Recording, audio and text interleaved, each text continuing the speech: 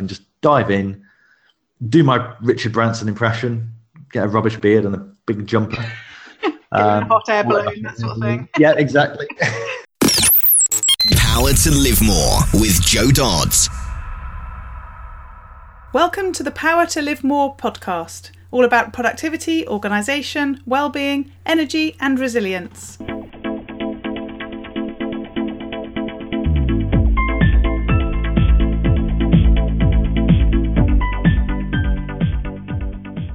I'm Joe Dodds, and I started this show back in 2016 to enable interesting people to share their stories about how they use their power to live more. And by that, I mean how they focus on productivity, organisation, well-being, energy and resilience to enable them to do more of the stuff that they want to do and less of the stuff that they don't. After 241 shows, I've taken a pause from doing new interviews to reshare previous interviews. They were too good to not revisit. So please do bear in mind that this podcast might refer to events from the past as current or in the future. But rest assured that the stories, tips and advice shared by my guests continues to be pure gold. Hello, my name is Ellie Dodds and I'm co-presenter, and today Joe is interviewing John Lamerton. Joe was approached to invite John onto the podcast by his PR assistant, and she was really pleased to connect with him. In fact, they were amazed to find they didn't know each other already, as they have business friends in common. Former civil servant John Lamerton has run more than 60 small businesses since 2000, making millions of pounds and thousands of mistakes along the way. A former hustler, he now describes himself as a lazy entrepreneur and investor. He balances running an ambitious lifestyle business with raising 2 young children. Back to the studio. Today I'm interviewing John Lamerton, author of Big Ideas for Small Businesses. So welcome, John. Great to have you with me. Fantastic. Thanks, Joe. Great to be here. Lovely. So start by telling us what you do, who you are, what you do. Cool. So yeah, I'm a former civil servant. Started my first small business way back in 2000. It was the height of the internet, the first .com boom. Mm-hmm. And I was wowed by these stories of these 20-something-year-old kids who had an idea and were suddenly worth millions. And I thought, yep, I could do with some of that. I absolutely hated my job as a civil servant at the time. And I thought, yeah, I could do this. I could actually, I could run one of these businesses. I could be an internet marketer. Quick ones with that. So number one, I knew nothing about marketing. Number two, I knew nothing about the internet. Number three, I didn't even own a computer. So apart from that, it was all fine. Well, it makes it a little bit difficult, doesn't it, to actually run an internet marketing business. So I borrowed my in-laws, at the time my girlfriend's parents' computer, borrowed their internet connection and picked up a copy of Internet Marketing for Dummies. If ever there was a book that was written for me, it was that one. But I was quite aware that I knew nothing, and I then embarked on a very, very long period of self-discovery to basically teach myself how to get traffic, how to monetize that traffic, how to build websites, how to actually build an audience. And eventually, about 18 months later, managed to leave the day job. Since then, I've launched about 60 different businesses, very, very different sectors. We've sold office space and private villa rentals, destination guides for the Algarve in Florida. We've sold mobile phone insurance. Pretty much you name it, and we've done it online over the last kind of 17 years. A true online marketer, I would say, by the sound of it. Well, exactly. I think a lot of that stems from back in the day. I keep saying back in the day, but sort of the early 2000s, sort of 2002, 2003, it was very, very easy to actually make money online because I could have an idea on the Monday, knock literally a one-page crappy looking website together on the Tuesday and be number one on Google by the Wednesday. Yeah. Hence we went into very different sectors. So I'd have an idea. I'd spot an available domain name. I'd knock a website up. Oh, there we go. We've now got 100,000 page website, which is getting millions of visitors a year, all in the dating niche. And it's like, okay, we just do that. And then we do something with floristry. And then we do, I'd have a chance conversation with someone and they'd mention that there's a good market for private villa rentals in Kissimmee in Florida. Okay, right, there we go. That's another niche. And I just went off down these paths, creating all these micro businesses. It's not so easy now. So we've settled into about 3 different businesses at the moment. So at the moment I run a sports betting business, a property investment business, and a telesales, outsourced telesales business. So I've really concentrated on those 3 now. And about 18 months ago now, we got the main business, which is the sports betting business, up to the point where it was running itself. So myself and my fellow director, we always had this plan. We would just become shareholders of this business, not involved with the day-to-day running at all.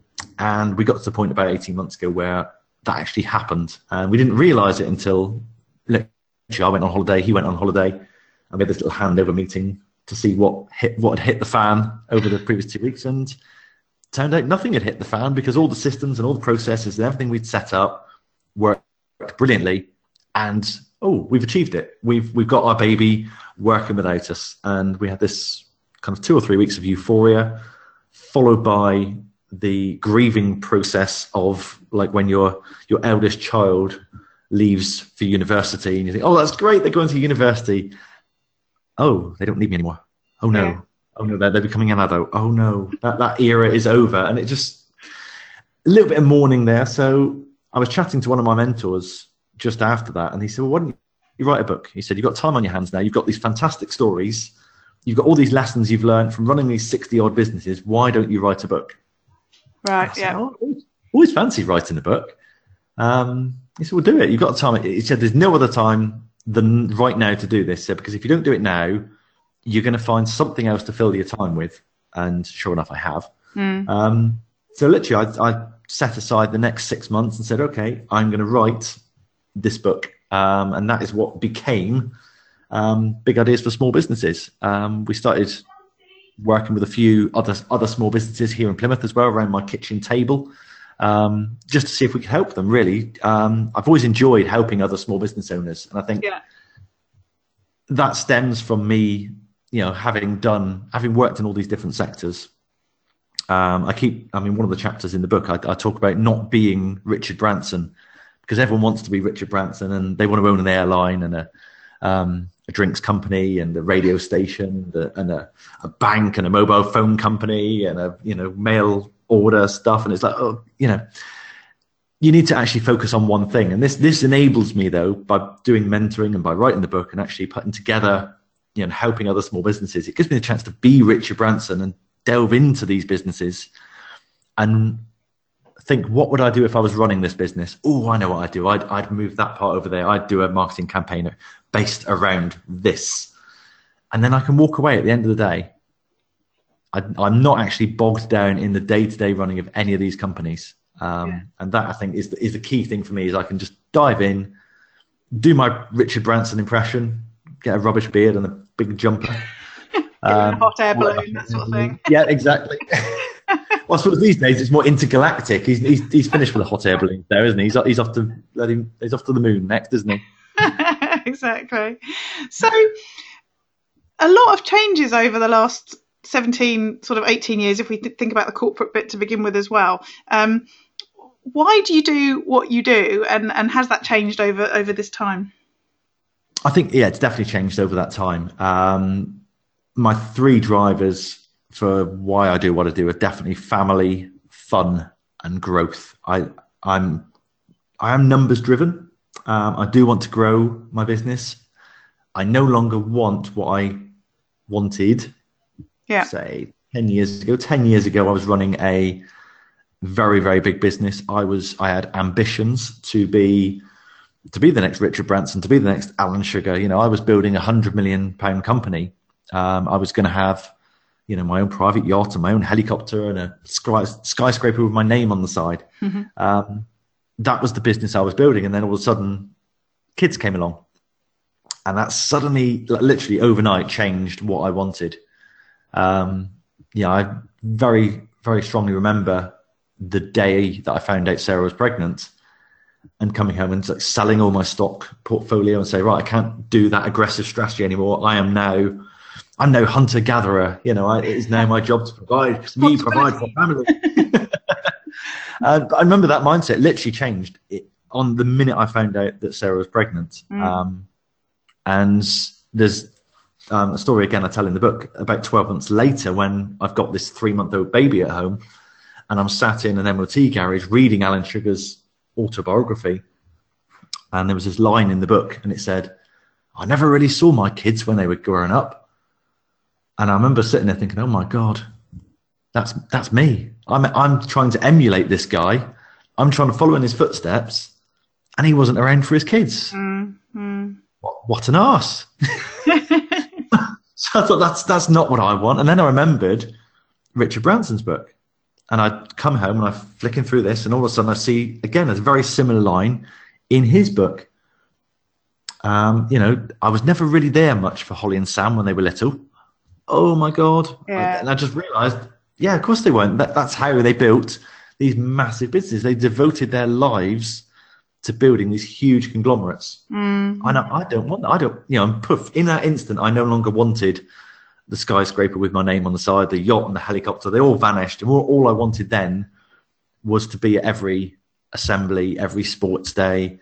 Anytime they're ill, I want to be there for them. I mean, literally, as soon as we finish this podcast interview, I'm off. I'm doing the school run. I'm going to be there at the school gates, picking the 2 boys up. And that's all I really wanted out of my business. How old until are the company came along? They are 8 and 6. So just to tell you, ironically, as they get older, they will start moaning that you don't do all the things that you think you do for them.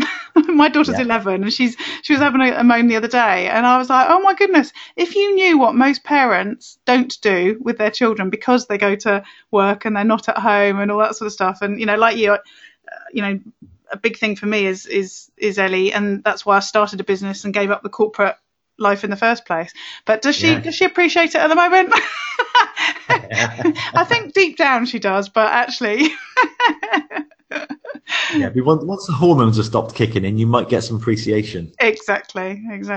So so how do you prioritize what you do now based on what you've just said? It is about the children, it is about having a different sort of life to perhaps how you might have imagined it 10-15 years ago. How do you make that work?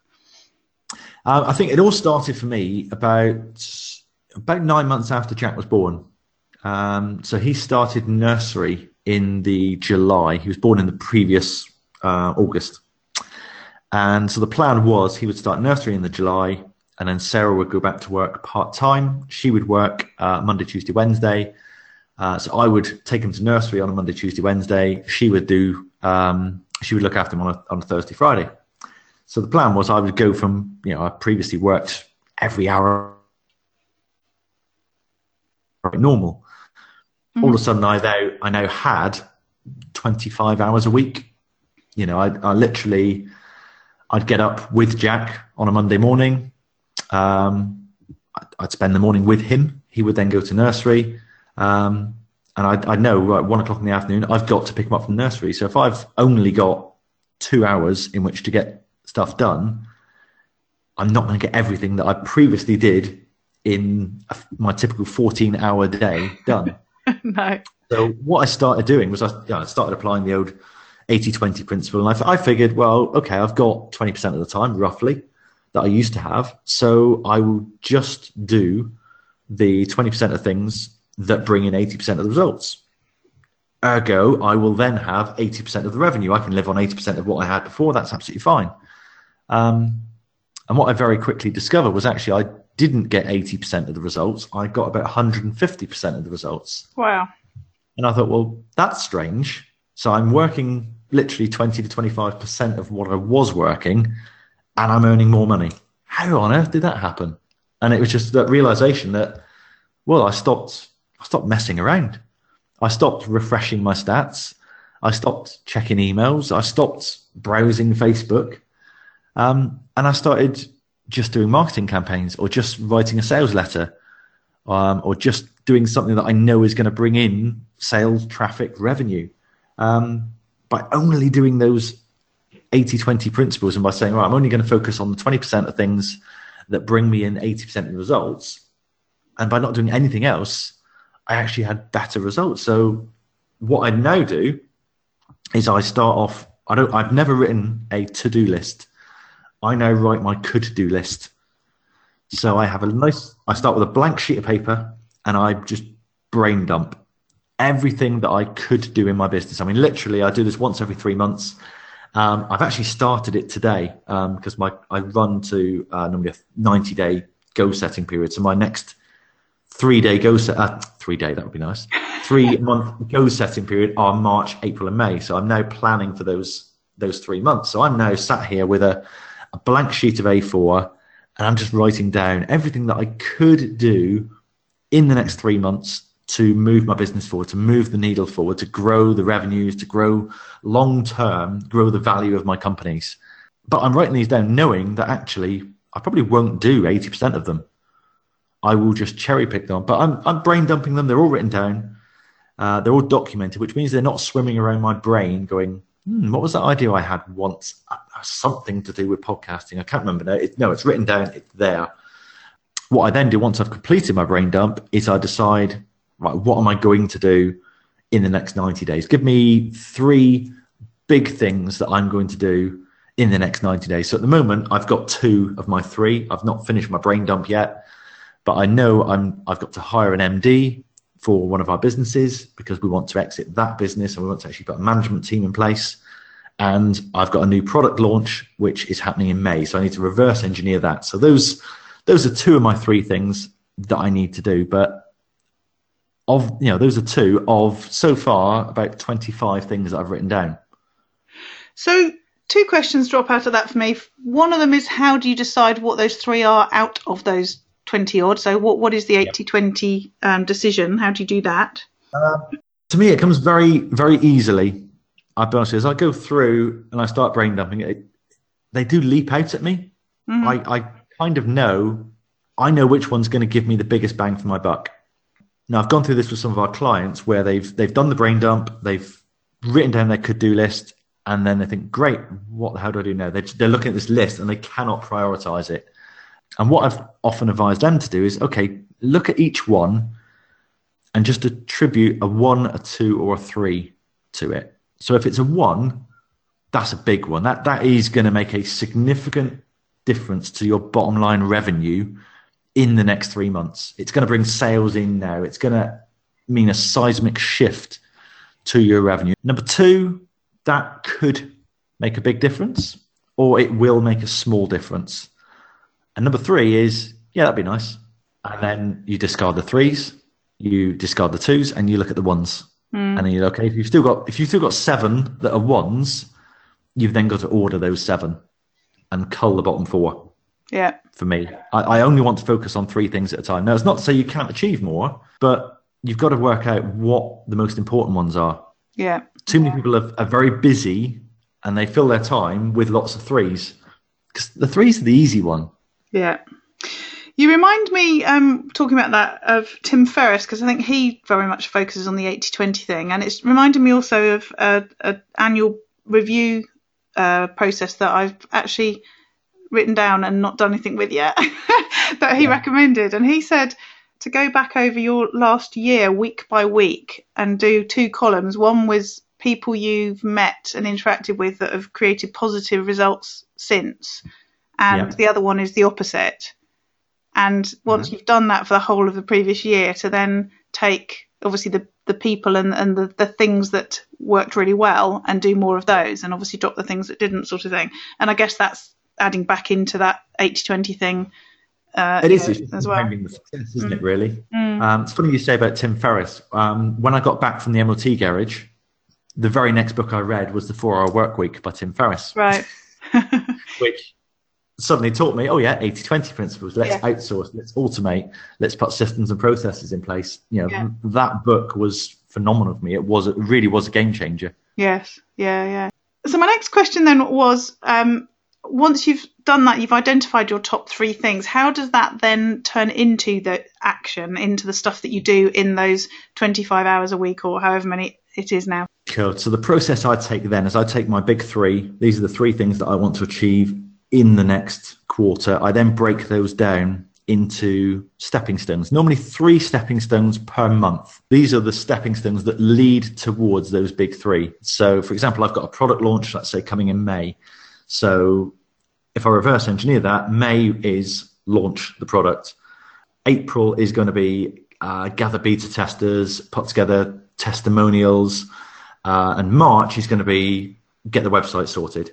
That happens 90 days from now, but I've got the stepping stones in place, so I know actually what am I doing this month that's going to keep me going forward. Yeah. Then I break it down further, and I've got my weekly plan. So every week I print off, I've got a bright orange sheet in front of me, and it's got everything that I want to do on there, but it's got one item, which is a red box, and it just says this week's one thing is, and I've got one item in that box. And that's all I aim to do that week, is achieve one thing that leads towards one of those stepping stones. Yeah. That was one of my big 3. So every single week I'm doing something that gets me towards one of those big 3 goals.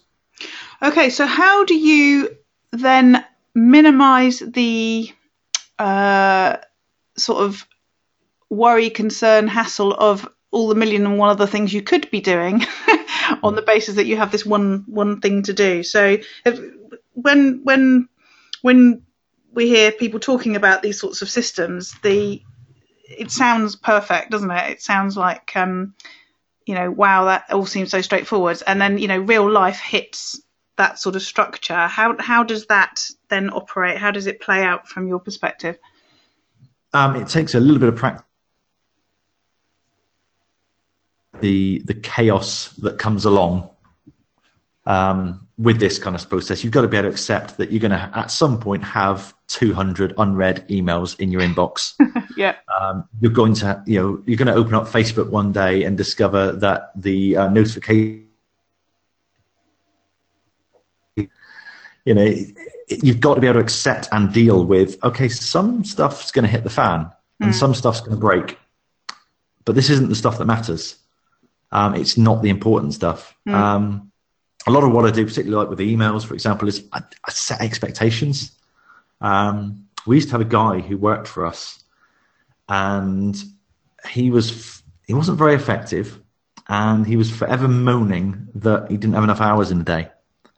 And I remember this all came to a head one time when I suggested he did a time audit and said, well, let's look at where you're actually spending your time. Let's every 15 minutes, let's set off an alarm and write down what you've actually done. No, I don't need to do that. You're right. Okay, I know why that is, because every time I email you, you reply instantly. Yeah.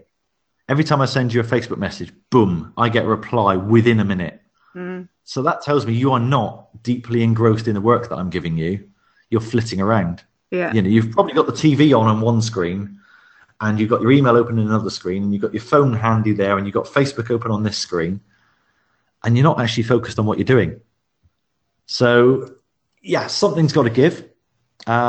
It just as well be the stuff that doesn't matter, because the alternative to that is you do all the stuff that doesn't matter, and the big stuff gets away. I mean, we've all heard the analogy of the jar, I think, with the pebbles and the stones and the sand and the water. But that's what I do in my diary, is I just literally, every week I get my weekly planner out and I put in the immovable objects. So I've got, obviously, our podcast interview today. I've got a team meeting tomorrow. I've got another podcast interview on Thursday morning, and then I've got a meeting on Friday. Those things are blocked out. On my one thing, I've got get the sales letter written for this day. So that's done. I've already done that this week. I've beaten the week. What I can then do is, if I put these immovable objects in, I can put the minutiae, the sand around those to fit. And then if there's room, we go back to the could-do list. And if I've done what I need to do this week to move me towards my number one goal, and yet there's one of those number 3s that'd be nice. That's a really quick one. Yeah, go on. I've got space on Wednesday afternoon. I can fit that in. I can still do stuff from my to-do list. Another thing I will do, and I've actually got it on my list for today, is I will schedule on my planner stuff, and I will just write down I'm having a stuff hour. That's one of my favorite words. And all I will do in that hour is I will go in my email inbox. I will check the Facebook notifications. I'll deal with the post that's come. All the stuff that that everyone else does all day long, every day. But I would just say, no, I'll tell you what, I'm going to let that pile up and I'm going to let my inbox get over full. And then once every 3 or 4 days, I'll have a stuff hour. And I'll just go through it. A lot of the emails will have actually sorted itself anyway. We create the expectation. Let's say that guy who always replied within minutes was clearly sat there waiting to reply. If someone sends me an email, it's typically 4 or 5 days before I reply. Yeah. If it's my accountant, it's normally longer because I actually need to go into numbers and open up paperwork for that. Yeah. I think the longest I've taken to get back to them is 3.5 weeks. It's like, sorry, it's been a little while, hasn't it? But I managed my time effectively. My priority list, you see. Oh, brilliant. Lovely. Yeah, so I guess it always comes back to that discipline and that having a plan and then sticking to it, isn't it? Absolutely, yeah. Yeah, absolutely. And that intention. So tools that you use, I guess you probably do use some. I imagine less than I might have imagined now I've spoken to you. Yeah, definitely. I am a huge fan of pen and paper. If I'm looking around me now, I've got at least 3 or 4 bits of paper that I use to plan my week. I do use, in terms of apps, probably Audible is my go-to app on a daily basis. It's just always there. It's always on. I've also recently discovered something called BrainToss, and I love BrainToss. I don't know if you've come across this before. No, tell me more. Oh, it's honestly, it's a game changer. So you're out walking the dog, or you're off sledging with the children because you've got snow. We haven't down here yet. You're just jealous. And you suddenly have that killer idea. Oh my God, I need to do this. Yep. What do you do?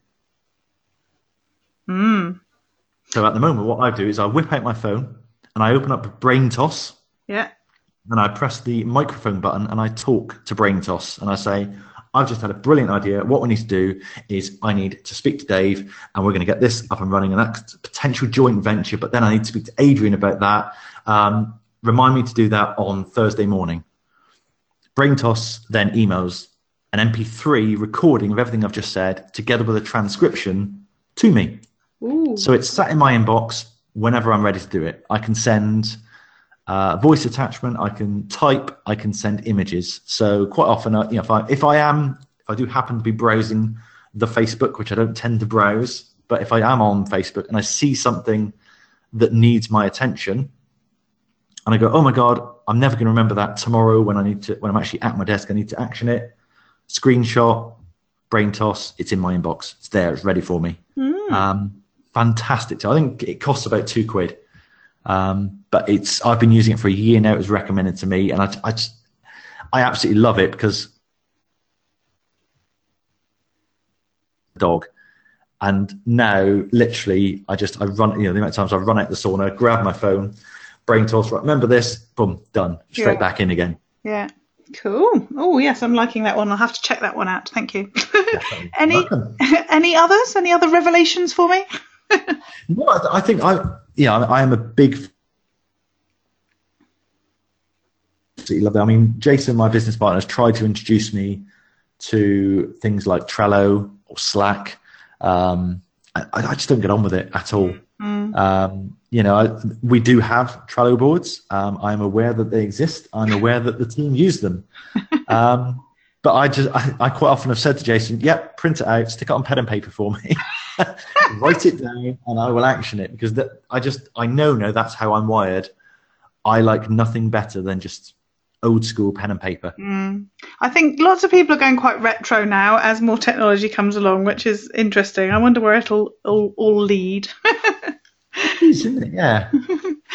So you talked about creating a business where you didn't need to be in it, and that's something that people talk about all the time. They're working on the business piece, and one of my 5 fundamentals is about sharing. So who you get to help you get stuff done, and outsourcing and that sort of thing. What sort of tips have you got for that? You've clearly cracked it, or cracked it more than the average person. So tell us a bit more about what you think is important there, and what people should be thinking about. Definitely. I mean, I people always say, look, you get lots done, and it's like, well, I do, but I don't actually do much of it myself. Yeah. I organize it. I'm quite strategic. I'm always like, I'm playing chess, and I'm moving these pieces around the board, but I've also got systems and strategies that automatically move pieces around the board. One of the biggest things, certainly we see with our own clients, is they really struggle to let go of doing things themselves. And I remember doing this when I was, first starting out. Jason, my business partner, was actually my first hire. He joined nearly 15 years ago now. And that was just literally, I was at capacity. I could not work any more hours. So I needed somebody just to lighten the load. And I think having Jason was that realization that, if I'm one person, I've got a job. If I'm 2, 3, 4 people, I can just add more people and I can scale up and, expand. So the first thing I would say is, look, work out what your hourly rate is. That could be the hourly rate that you charge to your clients now. It could be the hourly rate that you're earning if you divide the number of hours you work by the amount of money you're actually earning, or it could be the amount of money you actually want to earn in an hour, you want to charge per hour. And then let go of absolutely everything that can be outsourced or given to somebody else or automated for less than that. So, that then frees you up to focus on the £100 an hour jobs or the £1,000 an hour jobs, and stop doing your own bookkeeping, stop cleaning your own house, stop cutting your own lawn, stop doing stuff that's 10, 15 quid an hour jobs. I remember I had a conversation with one of our clients last year, and she was really, really reticent to hire. And she was very successful. She was completely maxed out in her business. And I remember saying to her, look, you need to get a cleaner in. Because she said, I can't do this Thursday morning because I'm doing the housework. I said, get a cleaner in. I can't do that because I had a bad experience once. I said, you've got to let that go. You've just got to keep looking. This is the most important thing for you right now, is to get yourself off cleaning and get someone else in. I said, would you pay someone? It turns out, I said, all right. I said, how much do you charge to your clients? What's your billable rate? Yeah. And she said, it's £90 an hour. I said, okay. Would you pay someone £90 an hour to push a Hoover around your house? She went, no, of course I wouldn't. So, well, that's what you're doing right now. I said, because every hour that you are pushing your own Hoover around your own house, you're not billing a client £90. Yeah.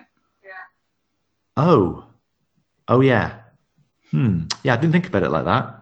And it's just that realization that, everything I do now, or everything I plan, the first thing that goes through my mind is, who can I get to do this? Yeah.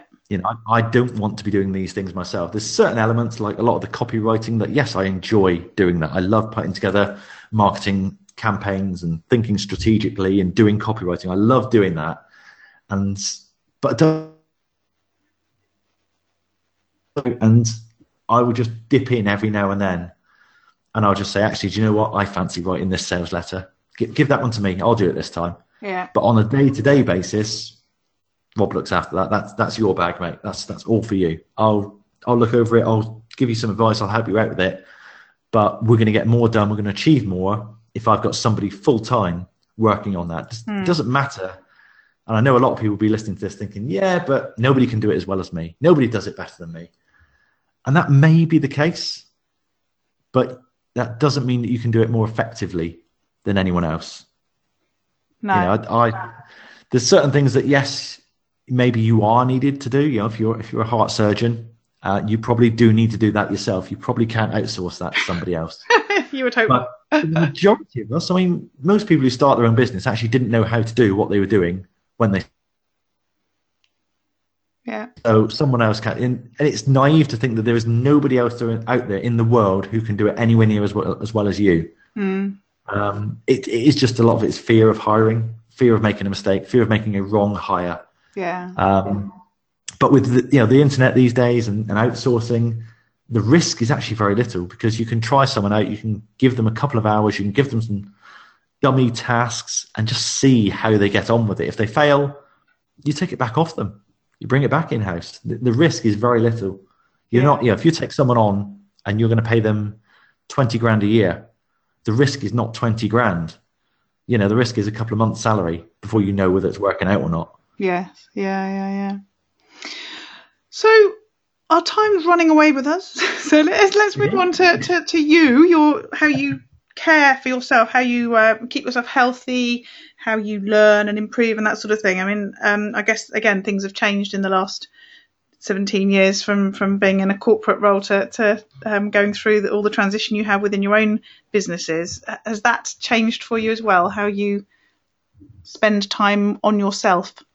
Absolutely. I'm now very, very cautious, if that's the right word. Very aware of my own health, which perhaps I was actually working every hour of every day, surviving on a diet of caffeine and booze, basically. Yeah. There's a lovely picture of me that I included in the book, and it's from 2003, and it's a fat me picture. It's a before picture. Basically, I was not a picture of health. Wealth-wise, I was doing very, very well at the time. I was earning more money than I'd ever had at this time. I was 24, 25 years old. But if I look at that picture now, I certainly look older than I am now. I'm 40 now, and I think I looked about 47 in that picture. Yeah. But it's, again, kids came along. You realise that actually you owe it to them to be around, to have energy. And I noticed the big difference. It all kick-started for me about 4 years ago now, just over 4 years ago. I gave up alcohol. For some reason, I'd gone right off it. I just wasn't enjoying drinking. And then one day I decided, okay, I'm gonna drink less. Got a book about drinking less, and ended up actually never drinking again. Wow. Yeah, this book basically brainwashed me into, it didn't brainwash me. It removed the brainwashing of several decades of the alcohol industry's advertising. That actually, it's not nice. There are no upsides to it at all. I don't enjoy it. And so, I'm now 4.5 years without a drop, and I really honestly don't miss it at all. No. But really, for me, kick-started a bit of a health kick. I started juicing, and I started going to the gym, and I started eating clean, and that's now almost an obsession of mine. In that, when I'm planning out my week, and I said about the immovable objects that go in there, gym time is in there. It's one of my immovable objects. Sleep is very important to me. This won't surprise you, but I've got a sheet of paper in front of me. I've gamified my health. So I've got like a table, and if you picture along the top, you've got Monday, Tuesday, Wednesday, Thursday, Friday, Saturday, Sunday, and along the y-axis you've got sleep, exercise, eat clean, nutrition, hydration. Yeah. And just each day, I just rate myself a 1 or 2 or a 3 for each of those. So if I've had 8.5 hours of really good sleep, that's a 3. If I've had 5.5 hours of broken sleep, that's a 1. If it's been, okay, that's a 2. So 2's a pass, 3's a distinction, and 1's a fail. And every day I just rate myself for each of those, and I can then just see at a glance whether I've had a good day or a bad day. Whether, last week I really missed out on my sleep last week, or Christ, I really didn't eat well last week. Yeah. And it just, when you're planning the next week and you think, actually, I didn't get much exercise last week. Right, let's schedule in another gym session for this week. You can just adjust what you're doing based on the results. And I just, for me, again, it's a sheet of paper. I know I'll respond to it. And I love the gamification of that, in that if I can get a 13 or a 14 out of 15 most days, that's a good day. There's always something I can do, even if I know, right, I'm going to be having a cheat day today and I'm going to be eating crap and I'm only going to get 6 hours sleep tonight and I'm not going to go to the gym. I at least know I can drink a shed load of water. Let's get hydration a 3. Let's make that a 3. If nothing else, I can affect that. Yeah. And if nothing else, let's drink 4 litres of water and go to bed half an hour earlier. Boom. I've just given myself an extra 4 points that day. I love that. You've almost built in so that cheating is good for you. Yeah, it is. But for me, it's got to be. I mean, again, I've heard Tim Ferriss say this. He doesn't do moderation, and I can't do moderation. I'm either in or I'm out. Yeah. So the idea of having a square of chocolate per day does not sit well with me. It's a bar or nothing, is it? It is, yeah. It's all or nothing for me. It's got to, Saturday's a cheat day. The rest of the week is eating clean. Yeah. You really are a Tim aficionado. He does the Saturday cheat days as well, doesn't he? Yeah, Saturday, I think he calls it, doesn't he? So what about learning and improving yourself? You've changed a lot over the years, so you must be, well, you've already talked about books, just like me, books that you read and then you have a new path as a result, sort of thing. So any more books you'd recommend, or any particular development that you've done that you think is worth noting? Definitely. I've always got a book on the go. I've normally got 3 or 4 on the go. I've normally got a Kindle, a physical book, an audio book, and a podcast, all on the go at the same time. So it all mashes into one. One book that I've read, certainly in the last month, which is just absolutely, I don't want to say it's a game changer, but it's very, very inspirational for me. This guy called Neville Wright, and he founded KiddyCare, the nursery chain. Here in the UK, they sold out to Morrison's in 2011, I believe. Mm-hmm. Very, very inspirational guy, though, in that he's just a normal bloke. He suffered with dyslexia, ADHD. He grew up, and his first business was a window cleaner. He borrowed a ladder off his dad, and he spent 37p on a bit of cloth to wipe the windows down with. And it's just basically it's a story of about I listened to it on Audible, and it's about 16 hours of how he turned this 37p piece of cloth into £100 million cash. Wow. He managed to build up a £30 million property portfolio on the side whilst growing the £70 million empire. And it all started from a window cleaning round, and he was then a painter and decorator, and then he started buying some properties, and then they started doing up second-hand prams, and everything compounded. It was just actually, he worked very, very hard, don't get me wrong, but he just did simple stuff really, really well and compounded all of his gains. Literally, he kept saying, at this point, I think he said, I listened just now, he said it was at the height of the 80s, and the average UK wage was £7,900. They were earning £60,000. So they were earning 12 times roughly the national wage, but they weren't actually taking any of that. They were taking like 10% of their earnings and just leaving 90% back in the business to compound. And he just did that for 40 years. All right, yeah. I think actually when you look at it like that, yes, he ended up with the mansion and the cars and the £100 million empire, but he's achieved all of that just by, he had one shop.